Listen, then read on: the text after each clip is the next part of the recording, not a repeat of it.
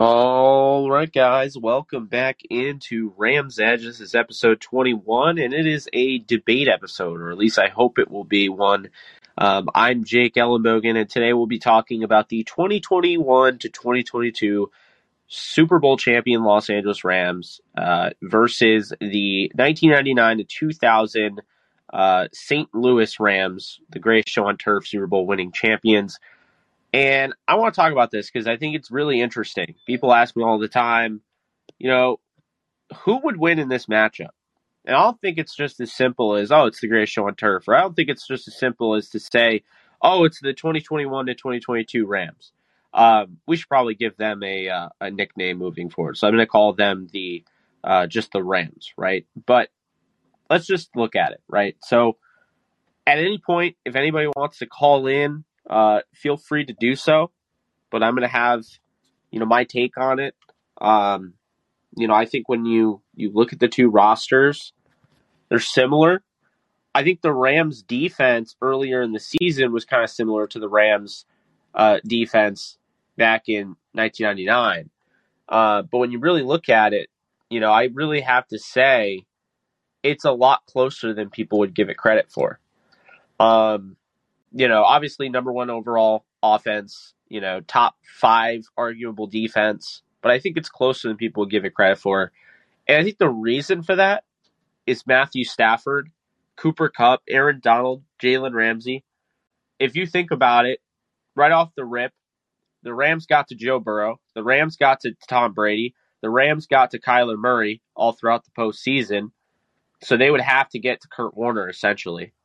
And Kurt Warner, as much as I love the guy, is not Lamar Jackson running out of that pocket. So I do think they could have attacked him, put some pressure on him, all of that. But what I'll say is that I think the biggest X factor in this matchup would 100%, no doubt about it, be Marshall Faulk. I think he's something that the greatest show on turf has that I don't think the Rams have to match. What's up, Ricky? Welcome to the show, man. What's going on? I'm sorry, the background noise. I'm on vacation down here at Daytona, and this car is going up down the street. Oh, no worries at all. Just to start off with what you said, you brought something to the light. The biggest difference maker would be Matthew Stafford and Marshall Faulk. So yeah, I agree with you there. Oh, I think a lot of people were asking this question when the Rams were in the Super Bowl back in 2018. And I could not entertain that because we were not getting Todd Gurley, at his best. We were not getting Jared Goff going into the playoffs was shaky. He won some games. Dallas, I don't think he played ultimately that well, just didn't really, make mistakes. And the Saints game, he had some good throws, but he was not dominant in that game the way he showed he could be throughout the season up until, the down the stretch area of the season. So the way I see it is that when you look at this debate, I think it is a legitimate debate because the 2018 team, I think, was ultimately better than the team that just won the Super Bowl, but they didn't have Matthew Stafford. So now when you factor in this team, and you factor in the fact that, the Rams, I think, would have a hard time blocking Aaron Donald. I think the greatest show on turf would have a hard time blocking Aaron Donald. I think that there's a lot, though, on both sides. You look at Todd Light. He had 6 interceptions on that 1999 team. What's not talked about is Mike Jones, who made the tackle, wasn't just some guy. He had 4 interceptions, that season. Then you look at, Dexter McLeon coming away with 4 interceptions. Dre Bly with 3. So they had some guys definitely that, with Matthew Stafford not afraid to really take a risk, he might have had, some hard times with, right? But when you look at the offense for the greatest show on turf, Marshall Faulk is what stands out to me. That season, he had 340 touches for 2,429 yards. And that is on par, basically, with what Cooper Kupp did. And I feel like when you look at what Marshall Faulk did that year, it was pretty incredible to have 7.1 yards per touch average is insane. He played all 16 games. He was like a quarterback on the field. The thing that really hurt the Rams in this past Super Bowl and made it a lot harder and more exciting for them was the fact that, simply put, they did not have a running back like Falk. They did not have a running back like Gurley. Cam Akers was coming off a Achilles. Then you look at, Darrell Henderson, who was huge in that game, and I'm a big fan of his, but he was also coming off a high ankle sprain. Sony Michel, they had basically phased out because they went away from the 12 personnel that was working. And, I just don't think they had anybody close to what Marshall Faulk would bring to the table. On top of that, obviously it's Torrey Holt, his, rookie season, so you can kind of compare him to, second year Van Jefferson. But Isaac Bruce was fantastic. He had 12 touchdowns that year, and he had over 1,100 yards. On top of that, Hakeem was valuable. So you get that, the spacing on the field. You have Marshall Faulk. I just think maybe this year we're talking about this being almost no doubter because I think they have two linebackers that be able to cover Marshall Faulk or at least try their best to cover him. Last year, they didn't because Troy Reeder was playing the majority of the snaps at the linebacker spot with Ernest Jones. And if you got Troy Reeder isolated with Marshall Faulk, that would not go your way. Okay. In that Super Bowl with Marshall Faulk, did Bill Belichick take him away from us? Because as I remember, like the main highlights was Torrey Holt and Isaac Bruce in that game. Well, I would say, to be honest with you, they basically held him the entire game. They got away with it because the refs weren't calling holding. But if you go back and you watch, McGinnis is holding him the whole game. But that's the team that I'm actually not comparing him to. I'm comparing him to the 99 team that beat the Titans. Okay. So, who was the standouts in the 99 game? The 99 game against the Titans? Yes, sir. Well, so Kurt Warner threw for over 400 yards in that game. He threw 2 touchdowns, didn't throw a pick. Then, when you look at the running game, they really actually didn't run it much with Faulk. What they did is they used him in the passing game, and he had almost 100 yards in that game alone. They only ran the ball 10 times. They realized they weren't going to be able to run it with, that stacked defensive line with Javon Curse in the trenches like that. Which I think is kind of beneficial to, the other argument of this is, would today's Rams win that matchup? And I feel like, having Donald and Ashawn and all that, they might do the same thing that Tennessee did, but then the greatest show on turf Rams would be able to be like, all right, well, we'll put Faulk on, we'll isolate him on your linebacker, and, say what you will about Ernest Jones and how great he was, but is he covering Marshall Faulk? I don't know. And I can tell you right now, Reeder was not. So then, on top of that, in that game, you had Torrey Holt go for, 7 catches, 109 yards, and a touchdown. And then you had Isaac Bruce go for 6 for 162 yards and a touchdown, including a 73-yard touchdown that was really like the go-ahead. So, those guys were really leaned on in this game. I don't know if I would say that they would 100%. Like, if they played one game, I think it could be a coin flip. I'm curious to see what Ramspeed has to say about this, because this is something I've started to notice, like, people are talking about. It's the dead of the season, dead of the off season. People are just dying for football. And I feel like this is it's a good topic, a good debated topic. Oh, I think, like, as you pointed out, we would take the run game away. But our secondary, I don't think could hold up versus Isaac Bruce and Torrey Holt and Zahir King. All of them, I don't think we could hold up to them. Yeah, I mean, I think it'd be somewhat tough looking at it, but I think ultimately, I think the Rams, the 2021, 2022 Rams, I think could win that matchup. I will say there is a little bit of an asterisk here because what are we calling the 2021 Rams? Like, in this sense, is this fully healthy? Because if this is fully healthy, we never saw Woods with OBJ and Cooper Kupp and Van. So that might change things because the Rams finished as the 7th offense in the league and 15th on defense as far as points for, points allowed deal.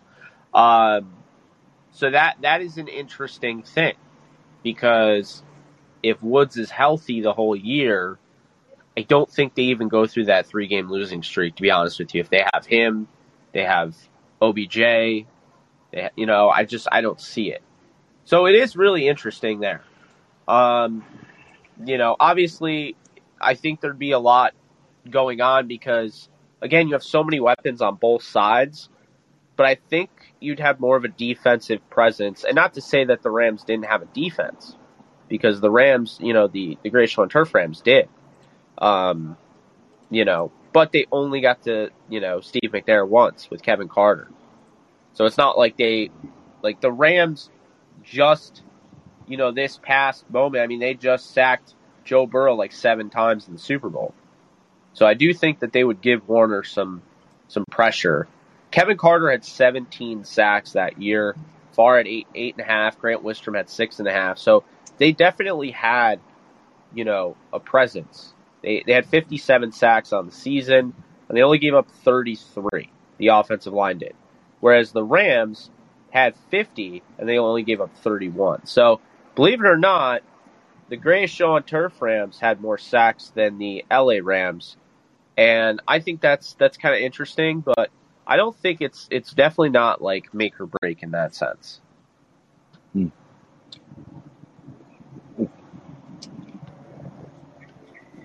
So I'm just waiting for. Oh, there he is.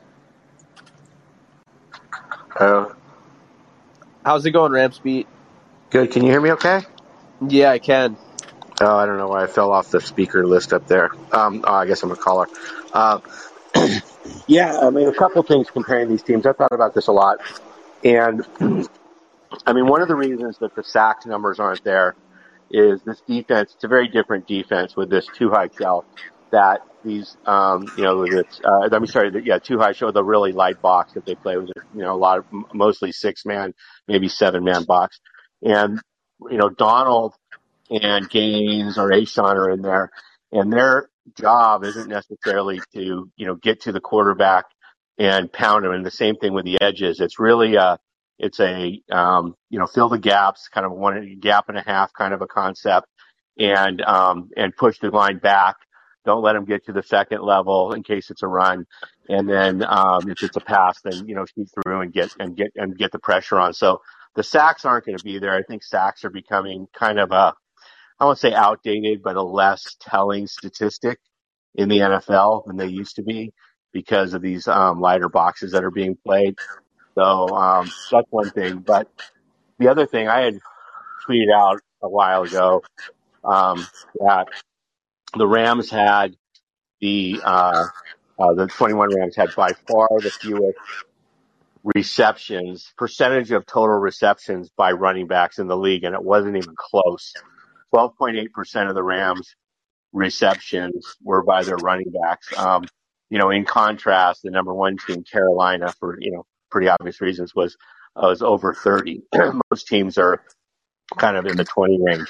So almost double what the Rams are. So it's not just the running game that, he couldn't really execute on. And I really blame that more on we didn't have that explosive runner, like with obviously Sony did his job, but he wasn't that guy.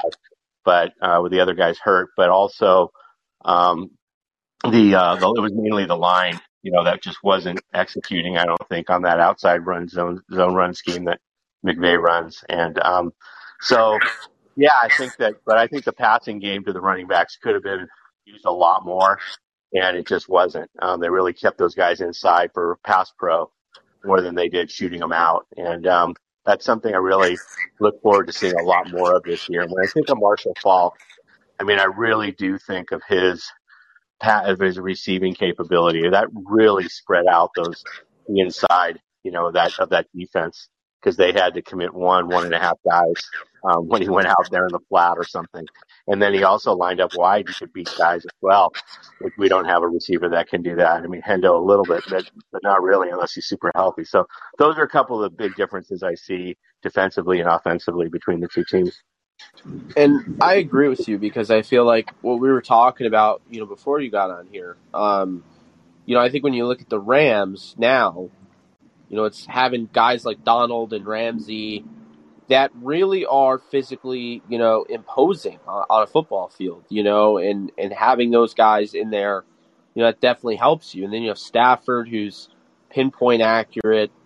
But make no mistake about it, this Greatest Show on Turf defense was always, they were aggressive. They had more sacks. Like you said, sacks aren't really, a huge thing anymore, but more interceptions.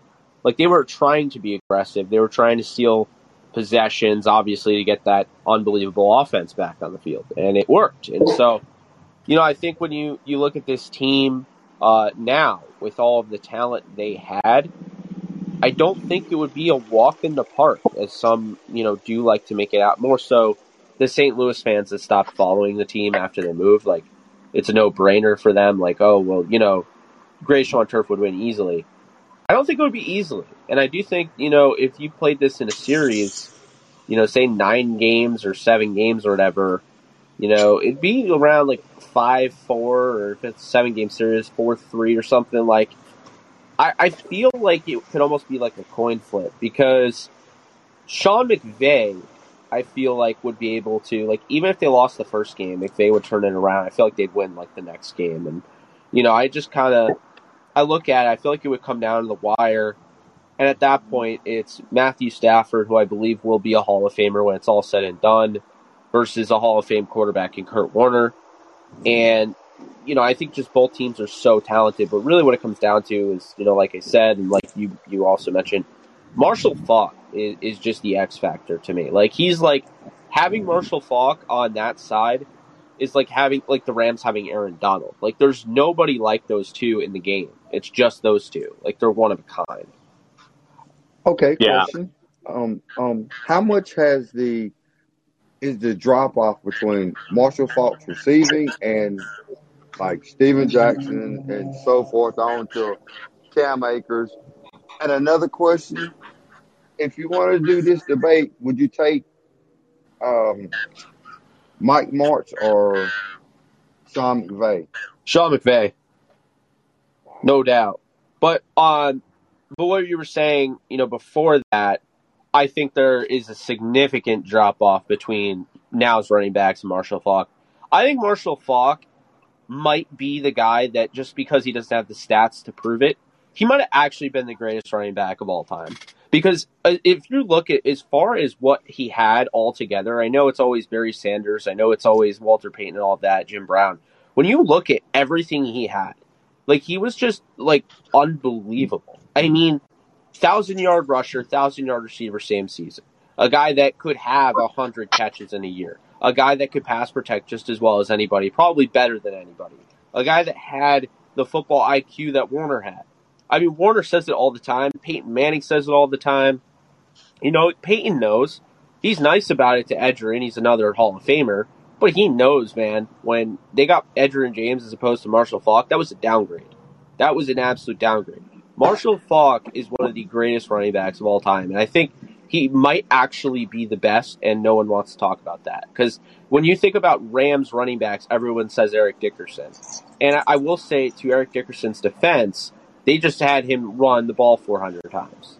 Like, he never had a chance to really showcase his receiving chops out of the backfield. It wasn't that type of offense. But Marshall Faulk did, and he absolutely, we're talking about right now, like, he would be, I think, the deciding factor for the Greatest Show on Turf.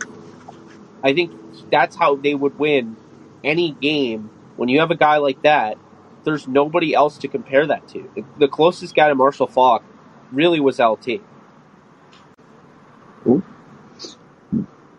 So we could pretty much stick Marshall Faulk in any era and he would be successful. 100%. Because the thing about Marshall Faulk is that he was 5'10", 211. And when I hear people talk about Marshall Faulk, it's like, oh, he was a small running back. I've even heard scat back mentioned. And then I hear, people talk about Dalvin Cook. You realize they're, the same size. Marshall Faulk actually weighs a pound heavier than Dalvin Cook. He was a big guy. He was filled out. I mean, obviously 5'10" isn't, tall. But he's a big guy. So not only could he shed tackles, he had great balance. But, also he was so elusive at that size. He was unbelievable. At San Diego State, Torrey Holt has mentioned it multiple times when he was a kid watching him on TV.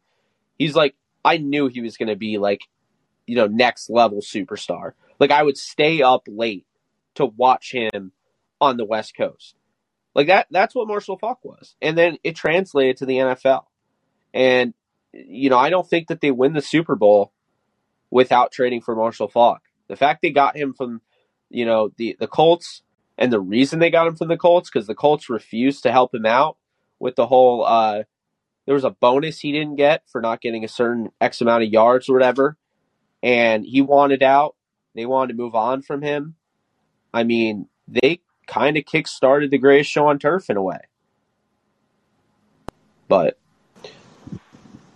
Yeah, he was amazing. I feel like, thinking about it, I wonder what that offense would have looked like with if this current defense, this Fangio Staley defense, this two high shell thing was in place at the during that time, and how would it have impacted the downfield passing teams like the Rams? I always wonder about that kind of stuff. It's interesting to think about if we're talking about, what would it have looked like if these two teams played. We're not just, have to compare rosters, but compare schemes. yeah, absolutely. And just, you're going 5 wide the way the St. Louis greatest show on turf would do at times. I think it would be really tough. This is a legit debate because I just don't see how either team is by far the favorite. Oh yeah, they're very. I mean, it's very even. I mean, it's a good conversation. It'd be. Feel like this. I feel like the 21 team is built, differently. It's the top heavy, bottom heavy team. Not a lot of the mid tier guys, and that 20 and the greatest show on turf team had a lot more mid tier guys. I mean, they had their fair share of stars. Don't get me wrong, but just it was a lot of really good middle tier guys. With that, this team relies so heavily on these rookie contract guys. If we did 5 wide right now with our roster, who would they put out there? I would have to imagine, you're going to look at obviously Cooper Kupp, Allen Robinson, Van. And then the other two would be a combination. Maybe they put out Atwell for, a certain package. And then, maybe they put, Tyler Higbee or Kendall Blanton or Bryson Hopkins or Jacob Harris. And then, the running backs. I think, there's a good chance that they could flex Hendo or Cam Akers out wide, or even Kyron Williams, who's a former wide receiver in his own right. So, yeah, I think that there's a lot of different things they could do there. And that's why I do think they're going to try going to that level where you do see more of that. I think they're going to mix things up this year. I think they're going to be more pass happy because at the end of the day, they brought in Liam Cohen. They brought him in for a reason. They're going to try to go more vertical, I think. And that's the thing, is you can't do last year. It worked for last year. It's not necessarily going to guarantee to work for this year. So you got to be ready to make adjustments. And I think that's something that the Rams are very much planning on, this year. And I'm excited for it because I think it's definitely a step in the right direction, knowing hey, yes, last year that won for us last year, but there's a target on our back. So, that's something to keep in mind moving forward. Yeah, I think McVay was frustrated with the run game last year, and I feel like he doesn't want to, go ahead and run into the same brick wall that he did last year. I just feel like I think he's gonna, pass to open up the run, so to speak, and whereas most teams go the other way. And so, yeah, it'll be interesting to see what he comes up with. And with Cohen coming in there, you're right. It's definitely gonna be more of a four wide at least, if not five wide sets. Empties and other things like that. It's gonna be. I think it'll be a lot of fun. I think it's I going to be know a this ton of is fun. I know this is off topic, but it just hit my head real quick. I don't know, Jake, if you've seen it. I seen where somebody else had brought forth that Bleacher Report is saying something about the Rams have got like a trade offer for Robert Quinn on the table. I think they're just predicting it. I don't really look at Bleacher Report or Ramblin' Fan or any of those because I think they're really just speculating. I don't think it's actual news. Oh, that's the reason why I brought it forth to you, so other fans out there, listeners, can hear you say it, and there it is, what it is. Yeah, I think a lot of the time, I get DMs like that. I'll be like, hey, is this reputable? And I'm like, I don't know about that, So, no, it's good. It's good that you're questioning it because, anybody can put anything on the internet and pass it off as fact. I mean, we know just from, obviously anybody that's used the internet, you've come across something where somebody is, rickrolled you or whatever they call it now, but yeah, I mean, no, I don't believe there's anything to that. I think they just made, a article, during the dead of the off season, you're gonna find stuff like that all the time.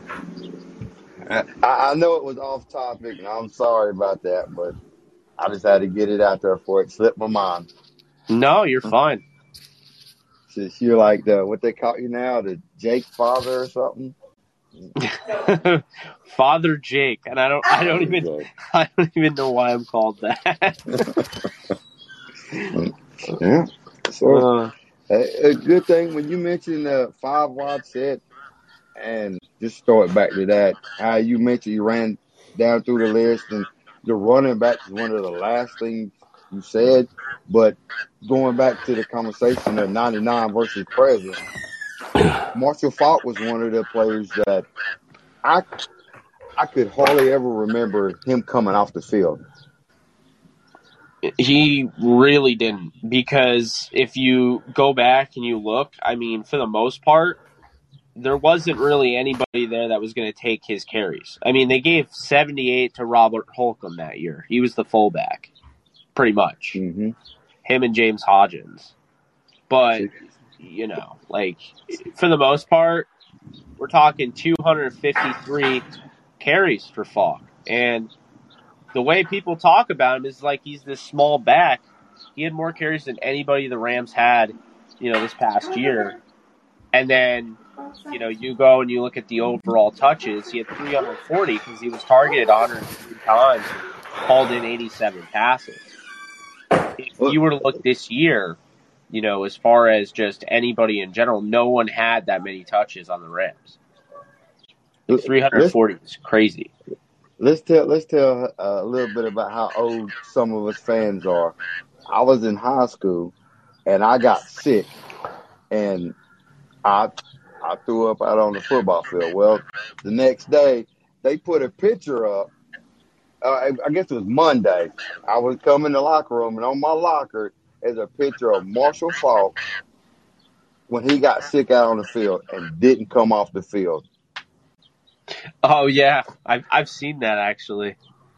And 99, I was like, dang, I was playing ball back then. And he's playing, and he was a boss out there. And I was like, I did what he did. Yeah, he was unreal. He really was. And I feel like whereas nowadays you see running backs that come off the field every 3 to 4 plays. Seems that way. I don't know how those guys stayed, healthy. Like, these guys these days are just getting so banged up, and you're lucky if they get past their rookie deal. And They can be a superstar one year and just fall off the next. It's so many of the older guys just somehow had a lot longer careers. Yeah. No, I definitely hear you there. I think that's really, yeah. I mean, they just, I don't understand how a guy like Frank Gore stayed around as long as he did. He just recently retired, didn't he? Like last year? Yeah. Or this year? Finally retired. And he started playing when Steven Jackson? Frank Gore, what was it, Miami? Didn't he have an Achilles tear? Or was that Willis McGahee? Or was that both? Both of them, actually. Yeah, McGahee was Tampa Bay, right? But I don't know. I know he's bounced around. I think he's played for. Has he played for more teams than any other NFL player? Something like that. I don't know. No, he only played for 5. But oh, did he? Oh, okay. I'm thinking. But I mean, he ended up finishing exactly at 16,000 yards, which is crazy. Yeah, right on the nose. That's crazy. 81 touchdowns. Yeah, he was. But I'll say this: I don't think he was better than Jackson. I think he played a lot longer. But I think if you were to take either of them at their prime, I think Jackson was the better back. San Francisco had a better line for running it than Steven Jackson had with St. Louis. Yeah, I mean, that's another thing. Like San Francisco at least had, I guess, some offensive line. It'll be interesting to see if he makes the Hall of Fame because he has the numbers, but no one would ever think of him as the best player, or even the top 3, or maybe even 5 player, in any given span of time, or in any given year. Yeah. Well, I mean, it's really like I feel like we talked about Marshall Faulk so much. I feel almost kind of bad that it's almost like we didn't talk enough about Torrey Holt and Isaac Bruce, but I just feel as though they're kind of, I don't want to say canceled out, but if you have Cooper Kupp, Robert Woods, OBJ, and Van Jefferson, like I do feel like they have a better receiver group than the Gray Show on Turf Rams with Holt, Bruce, and Hakeem and Prohl. I mean, I just yeah. But I would say only Hakeem is the weak point of that team. I think Hakeem was actually pretty valuable. It's just he dropped the ball in the Saints game and has not ever been forgotten and ever been forgiven, I guess, by Rams fans. Well, I mean, yeah, that's an interesting comparison because, okay, so Torrey Holt will eventually get in the Hall of Fame. He should have been in last year, but whatever happened. But I think he will get in, and the next year or two. So that's 2 Hall of Famers, and Kupp, is headed that direction for sure, obviously. But who else, right? I mean, right now, these other guys aren't, even close. So yeah. Well, if Robertson has a blow up season this year, will he be pushed to a Hall of Fame? I don't think so. I just did his numbers today, actually. He's average, because he's been hurt and he's played like 12 games so many years. But he's averaged essentially if you prorated, if he played full seasons, he was on pace every year for about 1,000 yards, 6 touchdowns. That's kind of his pace. 900 to 1,000 yards, 6 touchdowns. So, but he's been a number 1 everywhere he's been. They forced him the ball, and he's Jacksonville and the Bears, and he just hasn't, never really had a great quarterback. But still being a number 1, you're going to get a lot of balls, and there's going to be a lot of mop-up time and other things as well. So, yeah, it'll be interesting to see his number 2. I wanted to ask you actually, Jake, what do you think? What do you project for him in terms of receptions, yards, and touchdowns this year? Oh yeah, I'm pretty high on him. I actually just did a video on it. I have 151 targets, 107 receptions, 1,637 yards, and 11 touchdowns. I think 1,000. How many 1,000. yards? Sorry, what was that? How many yards? 1,637. 1,600 yards for Robinson. I think he leads the league in receiving. Wow. Yeah. And how many receptions? 107. Wow, I can that's see pretty it. good. They're gonna double team Cup all year long. And touchdowns? How many did you say? I had 11 for Robinson. 11. Wow. Well, Yeah. my friend, you can make some. You can make a lot of money on the futures on his over under. His over under this year is 71 receptions and 825 yards. What was Robert Woods averaging? What was Woods averaging? Yes, sir. Like for his career? Well, past 2 years. I can look it up. Let me see.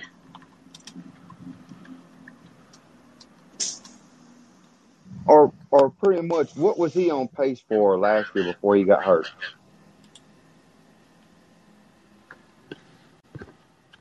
All right. So he had what? 45 catches for 556 yards. Let's see here.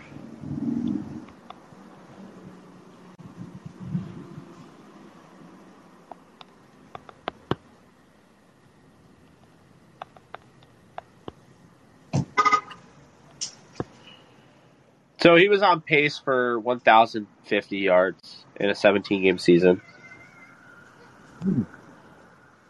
Yeah, see, that's I think I'm high. I thought I was high on Robinson, but you're way higher on him. I think he's going to be in that Woods range, and yeah, with a few more touchdowns. But yeah, but your point is that you think he's just going to get a ton of targets because Kupp's going to get so much attention. And I think they're both going to get similar targets. I just think Robinson's targets are going to be more premium as far as like how big they're going to be. Like he's going to be going deep down the field, you know. So I think Robinson is going to have a bunch of those, and I think that's why. Like I have Kupp in I think 1,400 range. I'm looking at it right now. Yeah, I have him at 1,438.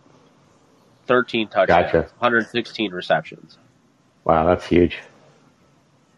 Yeah, I'm thinking like Van is going to be around 800 again. I know people are like, how do you not have Van at 1,000? I'm like, well, because you also have to include Tyler Higbee. You have to include the running backs. I mean, I really think they're going to use, Darrell Henderson as like a James White type deal. So, he'll have like 50 targets. Akers will have a bunch of targets. And then I think when you look at the tight ends, I think Higbee's going to have his worst year of his career. And it's not going to be his fault. And it's going to go back to what I've been saying with Tyler Higbee. Higbee was not in the top 10 on ESPN. That just actually came out. He was not in the top 10. He was at the very bottom, honorable mention, receiving votes, other receiving votes. And what I'll say about this is Tyler Higbee is probably a top 10 tight end. If you put him in Tampa, you put him in Denver, you put him in Atlanta, whatever, he's probably going for 800 yards, I would at least say. Maybe he's a guy that could get 1,000. I don't feel like Mark Andrews is that much better as a pass catcher than Tyler Higbee is what I'm saying. So, basically, Higbee has been held back because he's been in an offense that has a ton of talent all around. And, an offense that spreads the ball out. And he doesn't have a chance to really eat, so to speak. So I think this year he's going to be potentially under 400 yards because of how much there is all over the place. And I did actually make a projection for Odell as well. I had him with 26 catches for 320 yards and 2 touchdowns to end the season. I had him, re-upping with the Rams and coming back like late November. So then I also had Tutu Atwell. It was more about total yards because I have him at 272 receiving, and I had 144 rushing, two rushing touchdowns and 2 receiving touchdowns. So yeah, that's good.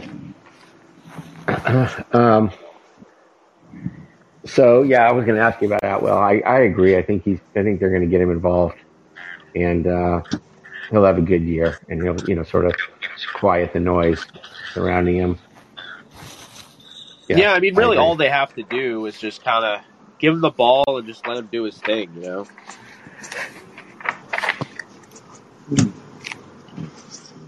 Yeah. So, what do you see happening in terms of trades this year? Do you see him? Do you see him just kind of wait and see where we, just like they usually do, where we get some injuries and fill the gaps like we did with Sony and Vaughn last year, and OBJ was just an opportunistic, signing of a great player for nothing, but wasn't necessarily out of need at the time, although it came in handy with Robert Woods going down a couple days later. But in terms of, do you see any trades or fortification of any position groups, or is it going to be wait and see where we start to get some attrition? Well, what I'm really curious about, and what's not being talked about nearly enough, is the idea that, we're focusing on, who will the Rams acquire, right? Like, a lot of the talk is it Montez Sweat? Is it Robert Quinn?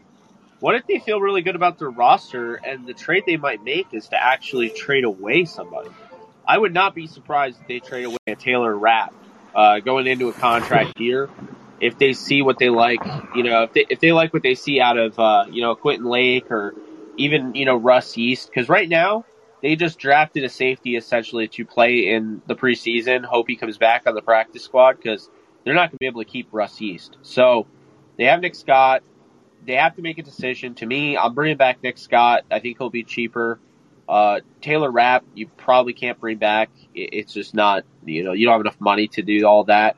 So they have to make a decision. And, furthermore, I'll say this. If a guy like Bobby Brown, emerges or something, maybe they trade away Ashawn, something like that, because these are guys that, their contracts are expiring.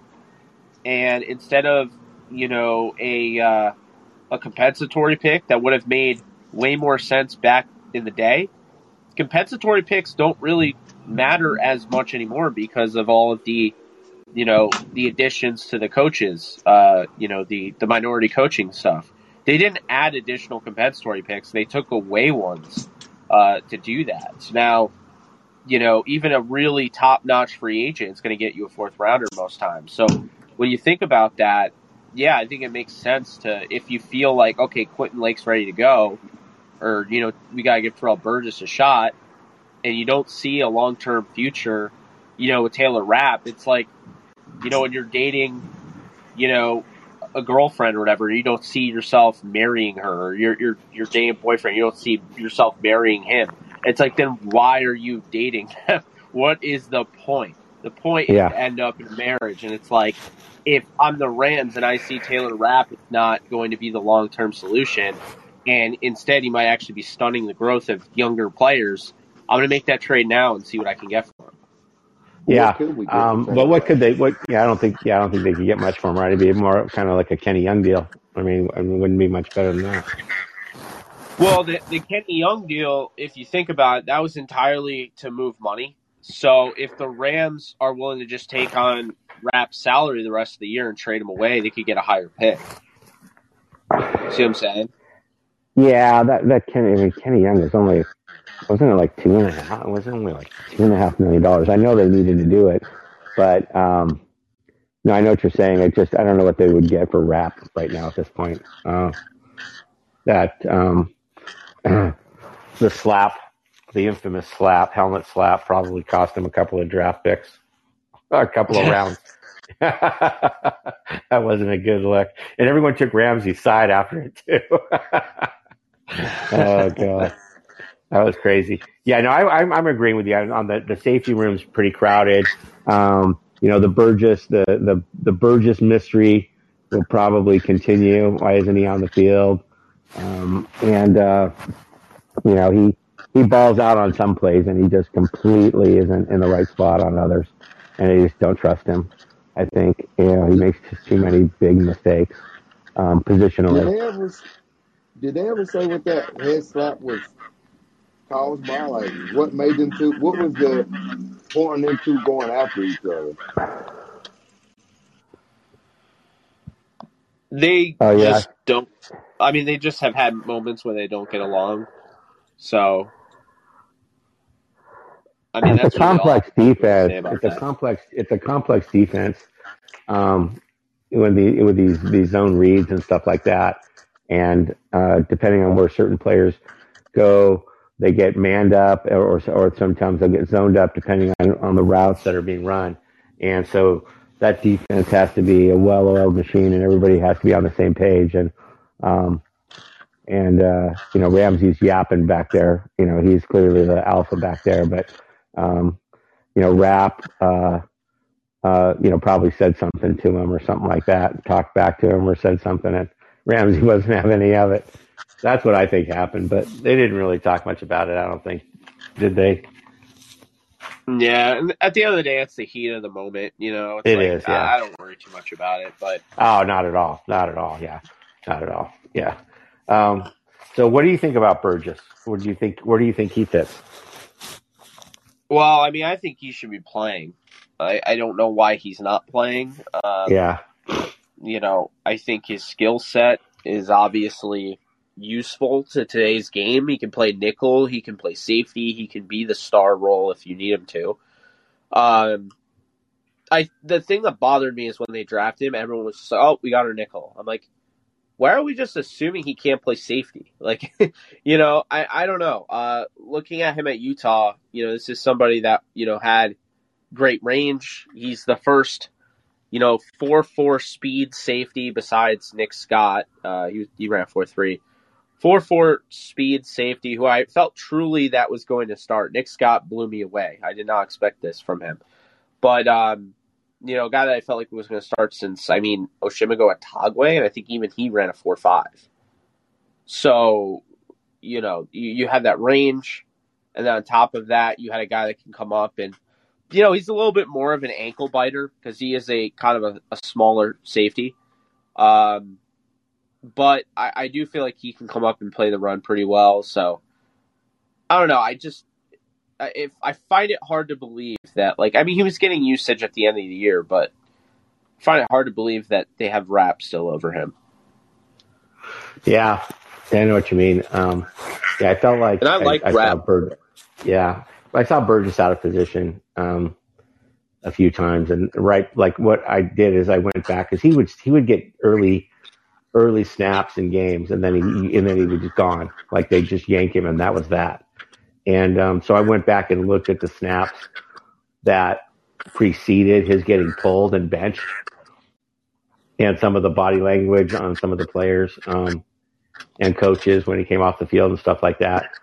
And it was pretty clear that he was, he was getting talked to about being completely out of position and gave up some plays because of it. It's hard to tell whose fault it is just watching TV, but, watching the game and not knowing who's supposed to be where. Things are so complex these days that, you just kind of have to look at all the other players and who they look at when things go wrong.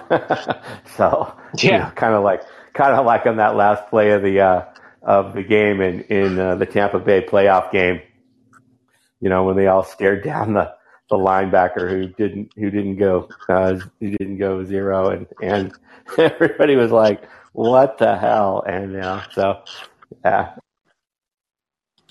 Yeah. I No, feel like it's like context clues, Yeah, exactly. He's way more. Bird's way more talented.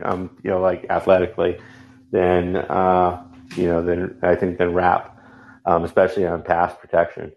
Rapp. That's where Rapp really struggled, and just they really weren't ball hawks. Like our interception rate was so low, and I'd really like to see that improve. Some turnovers in the secondary would be really helpful. And Nick Scott shows that hockey capability for sure. I'm really high on him.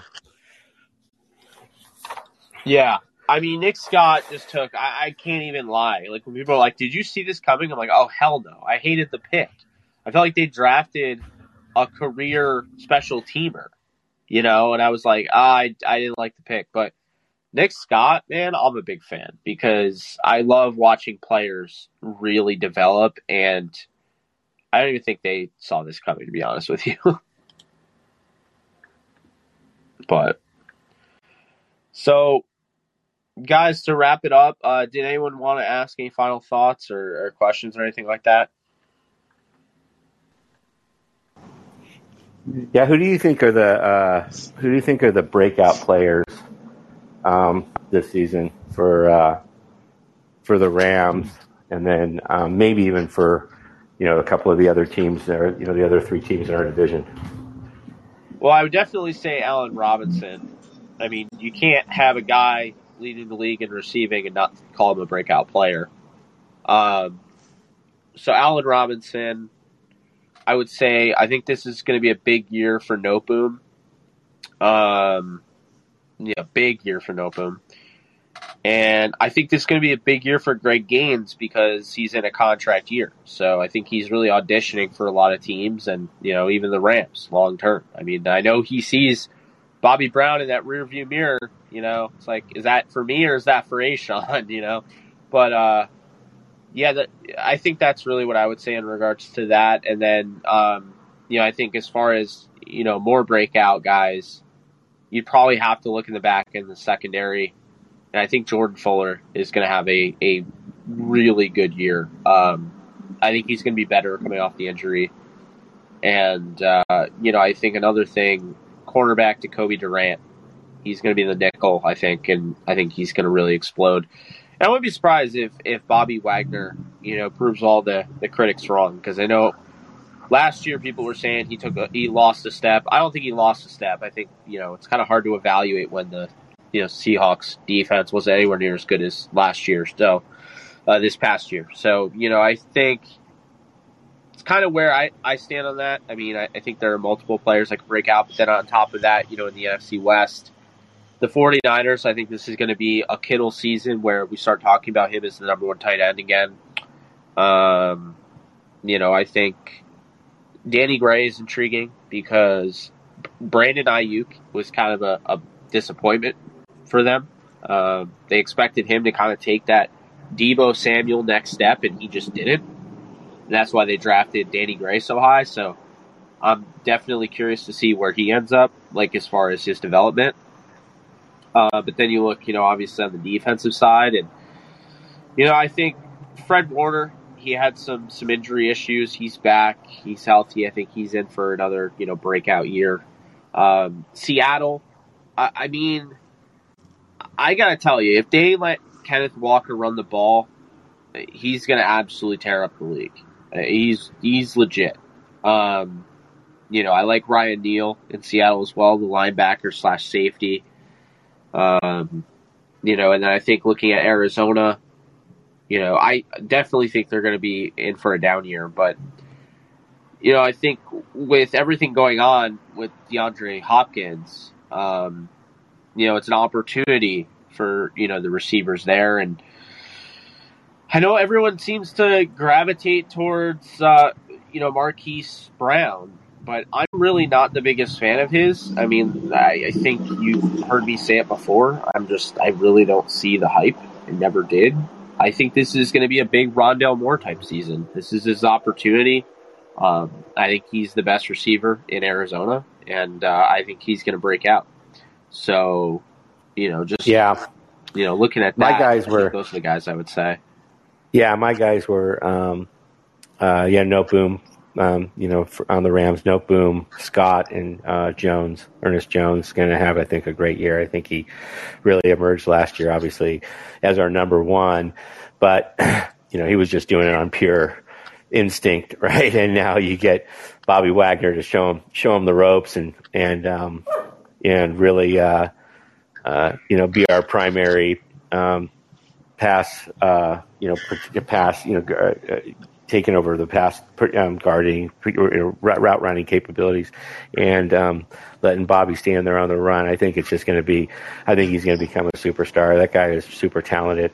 I hear a lot of guys and talking on other social networks and stuff like that, talking about him and guys from the Bengals and stuff like that. And then Nick Scott, I think, is just going to kill it. I think Ayuk is going to have a bounce back year for the Niners with a quarterback that can get the ball out a little bit better. I feel like he was open a lot, like a really lot, and just didn't get the targets. And so I think he'll get revived under Trey Lance. And I also look for Kinlaw to bounce back. He was number 1 draft pick, had a rough rookie season, and was hurt all year last year. And I feel like he's going to really bounce back this year. So and then on the Seahawks, looking for Cody Barton stepping in to get those snaps, joining Jordan Brooks and getting those Bobby Wagner snaps. And he had some really good snaps last year, but just they were limited. And so I think he's going to have a good year. And then Eskridge, I think, is also going to get a lot of looks as a wide receiver 3 with Metcalf, Lockett, and Fant getting a lot of attention.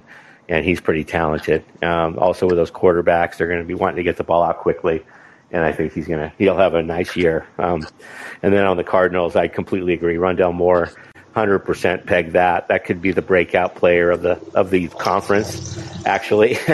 Really, if you think about it, for all the reasons you said, with Hopkins down, taking over that Christian Kirk role, Marquise Brown new in the offense, it's just it's teed up for him.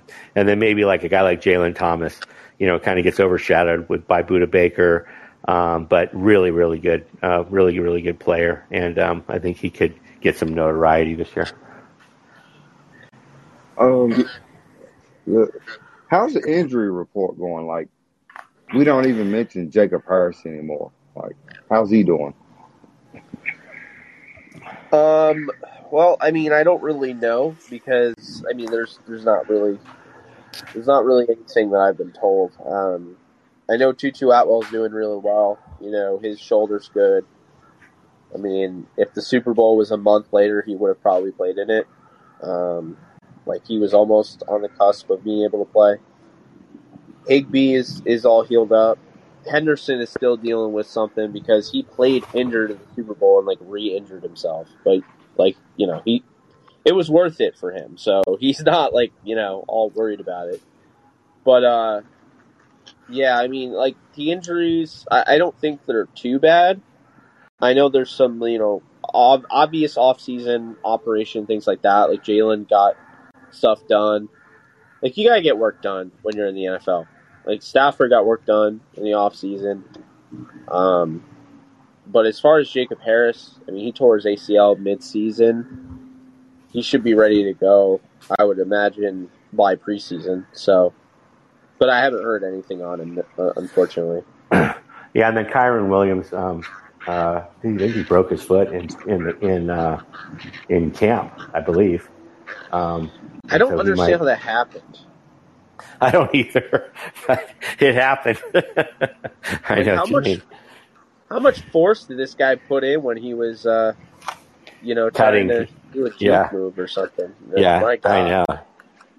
Yeah, that's crazy. I know, especially there's no contact with the Rams and at all. So, yeah, no, that was interesting. So I think my understanding is that everybody's going to be ready for camp except for Jalen, and they're going to tread lightly with Kyron Williams, obviously.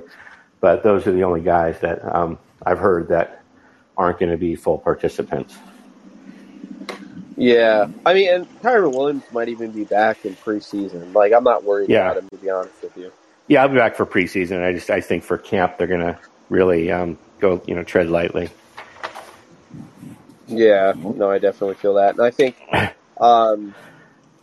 just kind of looking at everything that's going on with this team, they have so much depth where I think there's a lot of different things that they'll be able to do.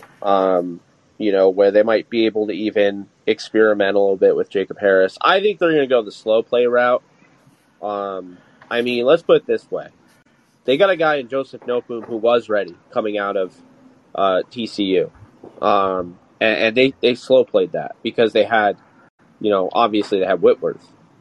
But if they were not trying to hustle and get him in the lineup, trading away Havenstein and doing all sorts of stuff to free up spots for him, and they waited that long to sign him, why would Jacob Harris be any different when this guy has only played football for, 3 years?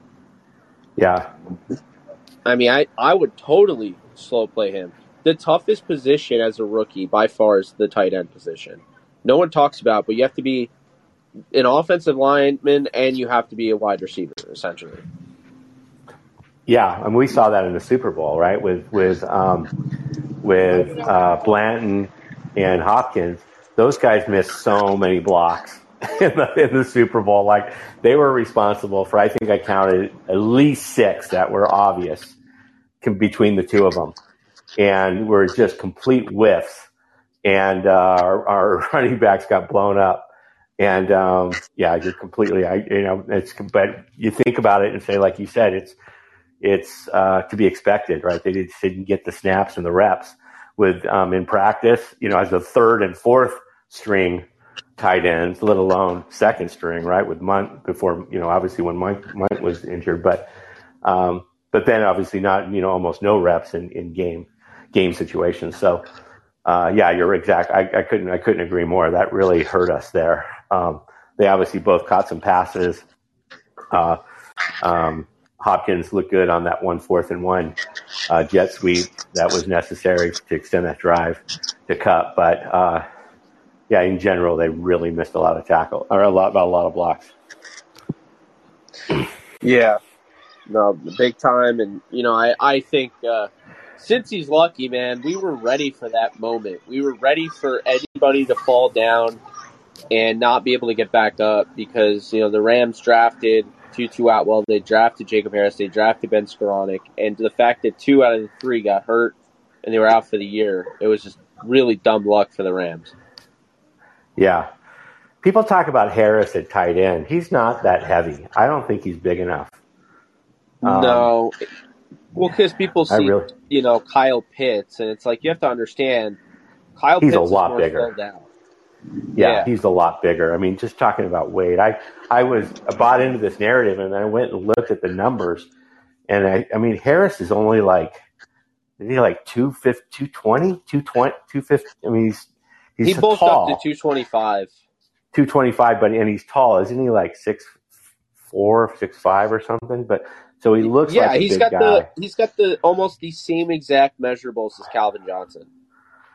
Yeah, he's a big guy, but he's not bulky like that. And our other tight ends, are 240s, I think, in that range. So it's a different physical makeup. So I really think that's why McVay, when first asked about him, obviously notoriously said, well, I think he's a wide receiver. So yeah. He could surprise though this year. It'd be who knows, man. But the injury did not help. Like, I feel like the injury almost helped Fuller because it's like the same thing with Cooper Kupp. Like, Cooper Kupp would not have been as explosive if he didn't get hurt because the rehab allowed him to target how he was moving, and he literally had to teach himself how to run again. And so because of that, he started taking these new techniques that he was working on, and the way he just went through his process, he explained it made him more explosive. Right. But that's the thing. So I actually have this kind of theory that Fuller is going to end up being more explosive of a player moving forward, and he's going to be better. But I think with Jacob Harris, that's not the injury you wanted him to have because this guy he is not grasped the concept of the NFL game yet. Not even the game of football. Like I say, he's only been playing football for 3 years. It would have been different had he have been a seasoned vet, but it doesn't work that way, when you're trying to learn the ropes. So unfortunately, kind of similar to like Cam Akers, how he wasn't really able to work on anything. Because when you look at it, I mean, Cam Akers, how was he going to work on anything when he was rehabbing the whole year? When you get Right. hurt, you now no longer, you focus on rehab. You don't focus on getting better. So you focus on, repairing, not getting better, not improving your play. And so for that reason, I feel like Jacob Harris, he's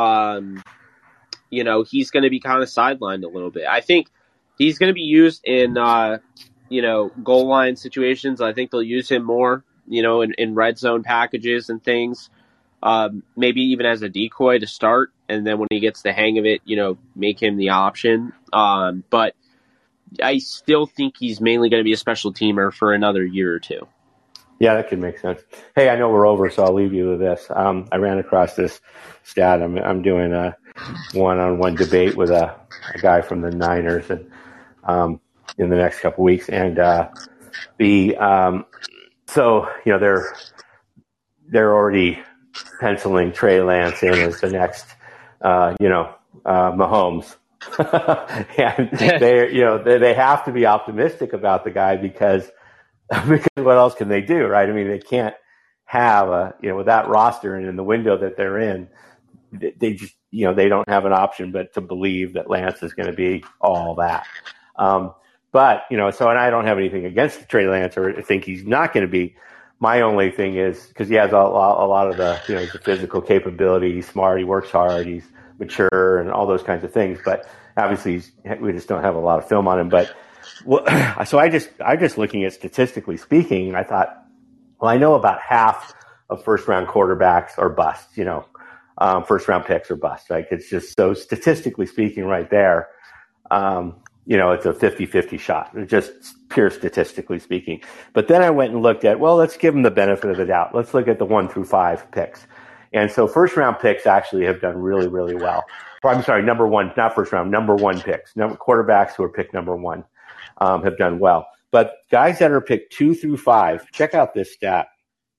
Guys that have been picked 2 through 5 at the quarterback position, the last one to hit was Matt Ryan in 2008. 10 quarterbacks have been picked 2, 3, 4, or 5 since then, and all of them are busts. I'm going to read them to you who they are. Mariota, and some of them are a little iffy, but Mariota, Trubisky, RG3, Darnold, Vince Young, Blake Bortles, Joey Harrington, Mark Sanchez, Carson Wentz, and then Tua. And you could say those last two guys were, you could, Tua maybe still up in the air, and Carson Wentz, you can take it or leave it, but because he won a Super Bowl. But those are the 10 guys. That's not very good odds. So, No, it's not. I mean, you know me, I'm pretty big on Lance. He's one of the best quarterbacks I've ever scouted. But yeah, those odds, it's kind of weird how that ends up. It's like it's just a draft selection, but yet the stats show that, like, for whatever reason, in that round, in that area, there's not success. It's kind of weird. Yeah, I don't know what it is about all those guys. What do those guys have in common? Mariota, Trubisky, RG3, Darnold, Vince Young, Blake Bortles, Joey Harrington, Mark Sanchez. All those guys were superstars in college, and that just didn't translate. And so, it's just amazing that for the sophistication of that's the last 15 years. And with the sophistication of the coachings and the analysts and the analytics and the, all of these things that have been in place since, recently, that there could be that many misses. It's just, that's confounding to me. No, I agree with you. 100% agree with you. And yeah.